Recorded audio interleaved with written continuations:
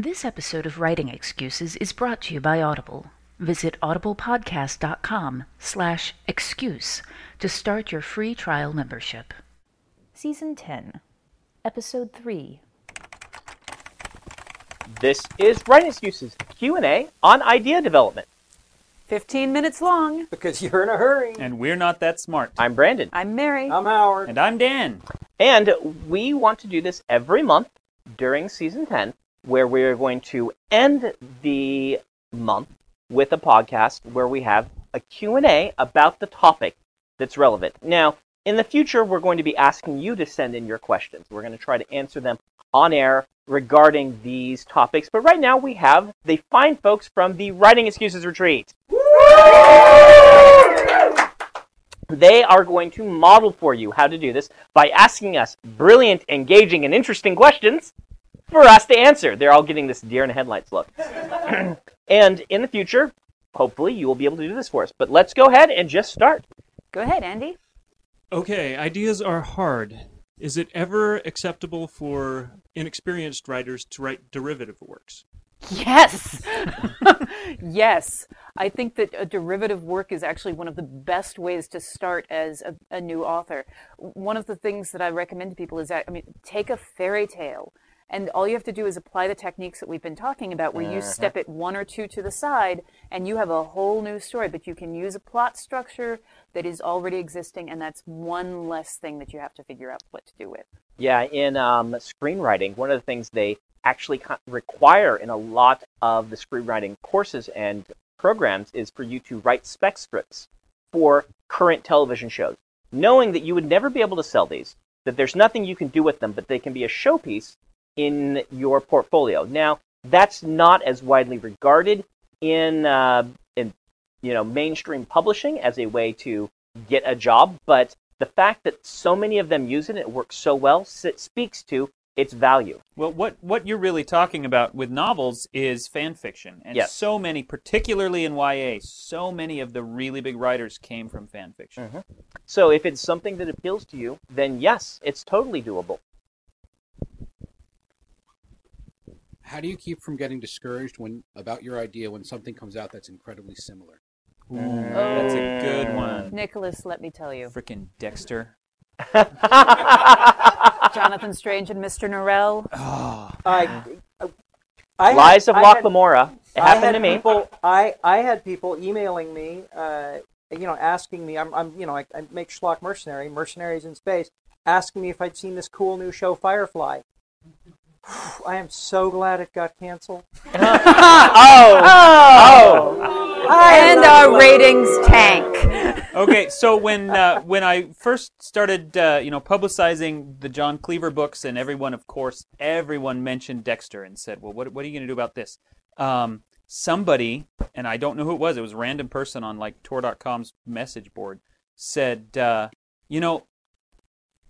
just like there can be a million different books about detectives or a million different TV shows about doctors, we can have a bunch of different books about serial killers. That's not who they are, that's just their job.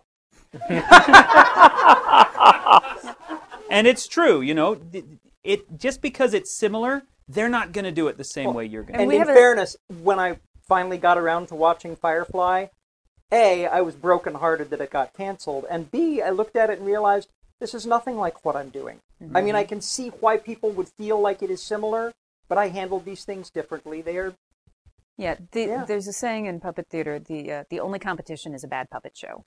And what we mean is that if someone goes to something and it's fantastic, they want to see more puppet shows. So if someone comes out with an idea that's like yours, they want more of that. Yep. And you've just supplied it. Jason? How do you know when your idea is a novel and when it's a short story? It's a novel because that's sorry, I had to say that. Yeah, that's always Brandon's answer. I suspect that we'll be talking about this a great deal when we get into the structure thing. Mm-hmm. For me, the things that I look at are the number of characters, and the number of plot ideas and the number of scenic locations that I'm requiring. The further I've gotten in my career, the more I've realized that I have a lot of power over designing a story, taking a story any of these directions. a lot of the novellas I've been releasing early in my career, I would have only been able to write as a novel. Now I could write them as a novel or as a novella. And it really comes down to when you learn how to plot a sequence and get some experience doing it, you will get a feel for how long that sequence will take. And you can say, wow, I'll need more here to fill out the full novel. Or you can say, I'll just go ahead and take this as a short piece. But a lot of the if you go listen to our podcasts on short stories in the past, we'll have a bit of advice on this. I think the Mice Quotient one can talk a lot about this idea, which is if you introduce one element and then bring out with that element, that can be a short piece a lot more easily than a novel can be. I think that's back in season 6. Gamma? So frequently you have magazines and anthologies that put out these themed calls for themed short stories. So should you only write for those if you already had a similar idea, or should you try to work with that idea to come up with a story to fit it? Well, I think the first obvious answer is if that call for a particular theme gets you really excited, absolutely write that story. Because then even if you don't sell it, you've just written a story you're very excited about. Yeah, I had just recently a friend emailed me and said, hey, I'm putting together an anthology, and this is the theme. And I replied and said, I got nothing. I got no ideas. I mean, unless you want me to tell a story about... And all of a sudden, I had an idea for it, and I sent it to him, and his response was, that sounds great. When can it be done? I feel like when you see a call for things like that, that might be an opportunity for you to step up and challenge yourself and see if you can write to that as a prompt. Yeah, but on the other hand, don't force yourself to write a story that you're not excited about or that you're not interested in, just on the off chance that this one particular anthology will pick it up. Ditto all of that. BetMGM has an unreal deal for sports fans in Maryland. Turn $5 into $150 instantly when you place your first wager at BetMGM. Simply download the BetMGM app and sign up using code OldLine150. Then, place a $5 wager on any sport. You'll receive $150 in bonus bets, regardless of your wager's outcome. And if you think the fun stops there, the King of Sportsbooks has plenty of surprises in store. Check out daily promotions, same-game parlays, live bets, and so much more. Download the app in Maryland today and get $150 in bonus bets instantly from your first wager. Only at BetMGM. BetMGM and GameSense remind you to play responsibly. See BetMGM.com for terms. 21 plus only. Maryland only. New customer offer. Subject to eligibility requirements. Rewards are non-withdrawable bonus bets that expire in 7 days. From issuance, please play responsibly. For help, visit mdgamblinghelp.org or call 1-800-GAMBLER in partnership with MGM National Harbor. Promotional not available in Washington, D.C. What's so special about Hero Bread's soft, fluffy, and delicious breads, buns, and tortillas? These ultra-low net-carb baked goods contain zero sugar, fewer calories, and more protein than the leading brands, and are high in fiber to support gut health. Shop now at hero.co. All right, let's stop for our book of the week. And actually, we have one of our students, Sunil, giving us the book of the week. My book is City of Stairs by Robert Jackson Bennett, a book I have not been able to shut up about. The author describes it as Game of Thrones meets Tinker Tailor Soldier Spy. It's an epic fantasy where the gods are all dead because one guy went around and killed them. It's a spy novel where one country is colonizing the country that used to colonize them. It's also a murder mystery. Unlike a lot of epic fantasies, it's influenced by Eastern European and South Asian cultures. The main character is a woman of color, and there are 2 middle-aged women supporting characters. It tackles a lot of heavy topics, but it never loses the sense of fun. It's an absolute pleasure to read. I want to read this book. Yeah, I'm in. Robert Jackson Bennett's a great author. His stuff is wonderful. My assistant loved this book and posted on my blog like a long explanation of how much he loved it. Audible.com, audiblepodcast.com/excuse. You can start a free trial membership. City of Stairs by Robert Jackson Bennett, narrated by Alma Cuervo. Okay, Elizabeth. Okay, so when you come up with an idea for a story and it's in a setting or maybe even a genre that you're not familiar with, how can you practice setting description? Well, I have an exercise for that, and since no one else seems to be jumping in.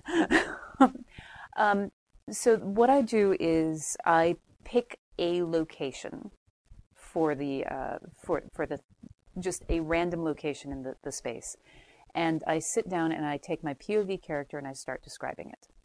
And I basically just have my POV character. So this is a free writing exercise. So that's one thing that I do. And then the other thing that I do is that I will look at something else that is set in that genre, and I will rekey it in. So I will, I want my book to sound like, Patrick Rothfuss. And so I will sit down and key in a chapter of Patrick Rothfuss. I'll just retype it, which gets those rhythms into my fingers. And then I will go back to that first thing that I wrote with my character. And I've already, at this point, laid out the groundwork, and now I will rewrite it and aim for getting that tone. That's what she's describing may sound kind of freaky, but on the art side, I find that tracing something that someone else has drawn that you want to learn how to draw, I'm never going to publish something that I've traced from somebody else, but the exercise of tracing it informs a portion of my brain about how these lines go down, informs a portion of Mary's brain about how these words go down. It's a neat exercise. Excellent. Adam. When should you give up on an idea even though you have a lot of passion for it? Ooh. There are lots of ways to answer this. One that commonly comes up is the one that Mary mentioned with Lock-In, the John Scalzi book, where an idea had started him along the path to writing this book, and then by the end of the book, the idea isn't in the book. And in that case, I would say it's when the idea you came up with is distracting from what has become the main plot of the book. That's one reason to abandon one, is when shoehorning this in no longer fits. You can always take that idea and say, you know what, I'll do this later. I can do it for a sequel, or I can do it for another story at some point. You can also look at something, and if you realize that it's going to cause you to write a book that is problematic, or a story that is problematic, because you are, inadvertently reinforcing a negative paradigm about racism or sexism or something, you may look at it and go, you know what, I love this. I actually have a story idea that I love it, and I will never ever write it because of the negative paradigms that it reinforces about sexism. I would have been writing a sexist story that it was just incredibly misogynistic, and so which is kind of funny. So those are some reasons. And then one other that I would say is if it's failing to fire, if you don't understand the conflict. 2 episodes ago, I think, I talked about the thing with the honey ants, and that is actually a story I wound up writing. But I had to set it aside for about 3 years before I had a story to hang on it. Yeah, my story in the Writing Excuses anthology, An Honest Death, I had that decision point, and I think it's important to show this as a contrast. I was stuck on the story, and I realized I was stuck because the idea that I was in love with was not fitting with the story the way I was writing it. And what I decided to do is go back and reread that idea and look at that idea and write that idea backwards into the story, because that was what I was in love with. And when I started doing that, the fire was lit again, and I knew how to fix it. If that doesn't work, then it's probably time to pick something else. Yeah. Now, what you don't do is abandon an idea just because you've convinced yourself that it's not going to sell somewhere or that nobody else will like it. If you are still passionate about it, and so passionate that you want to keep going, just keep going. If it's working for you, that's what matters at this point. And Marty. So aside from work that you might have under contract, if you have a lot of ideas, multiple at a time, how do you decide what to work on next if you have a lot you'd like to explore? Oh boy, I have to do this so often. And it's actually quite frustrating sometimes that I have so many contracts. Now, that's, terrible problems. Sadness. But, an early part of my career when I finished a book, and before I was published, I was able to say, what am I most excited about now? Let's write that. Nowadays, I have to say, what has the most the most closest deadline, and how can I get excited about it, as opposed to the other way around? Mm-hmm. Whereas, right now, your question, whatever you're most excited about. You read through your idea book and you go, yeah, that one. Oh, yeah, that one. Whichever, that one that jumps out to you. Or if none of them in particular, then start combining them together. I have I think I'm kind of uniquely positioned among the cast in that there are ideas that I have, and I know that I can write down a few notes about the idea and then hire a writer and an illustrator and a colorist to execute these as a bonus story in the back of the Schlock Mercenary book. And that is so incredibly rewarding to be able to take an idea and hand it to people who are creative in different ways and see it take on a life and a vision that's different. That's fun. It's expensive, but sometimes it pays for itself. One thing that I want to mention here, and this is in conjunction with the last one, kind of along with the lines what Dan said. I would suggest taking some of them and doing a little write of each one, and see what one you're really getting gripped by that first chapter. But the danger of that is, a lot of times writers will find a habitual place where they abandon the story. And if they write one chapter and then chapter 2 is always hard, and they start on chapter 2 and then tell themselves, oh, this idea must not be good enough, or, when to abandon the story you're passionate about, you may hit that point, that 75% point or whatever it is for you, and every story feel like it's time to abandon this story. You want to not get in a habit of abandoning stories. And that could happen with the free write on each of these different ideas. Yeah, and that's why you'll hear the advice to early career writers to finish everything that you write, because you're learning to identify which ideas. You're still training that part of your brain, the identification part, and you have to figure out your own process and where the difficult stage comes for you. Dan, you have a writing exercise for us. That's right. We've been talking about ideas all month long. Next month, we're talking about character.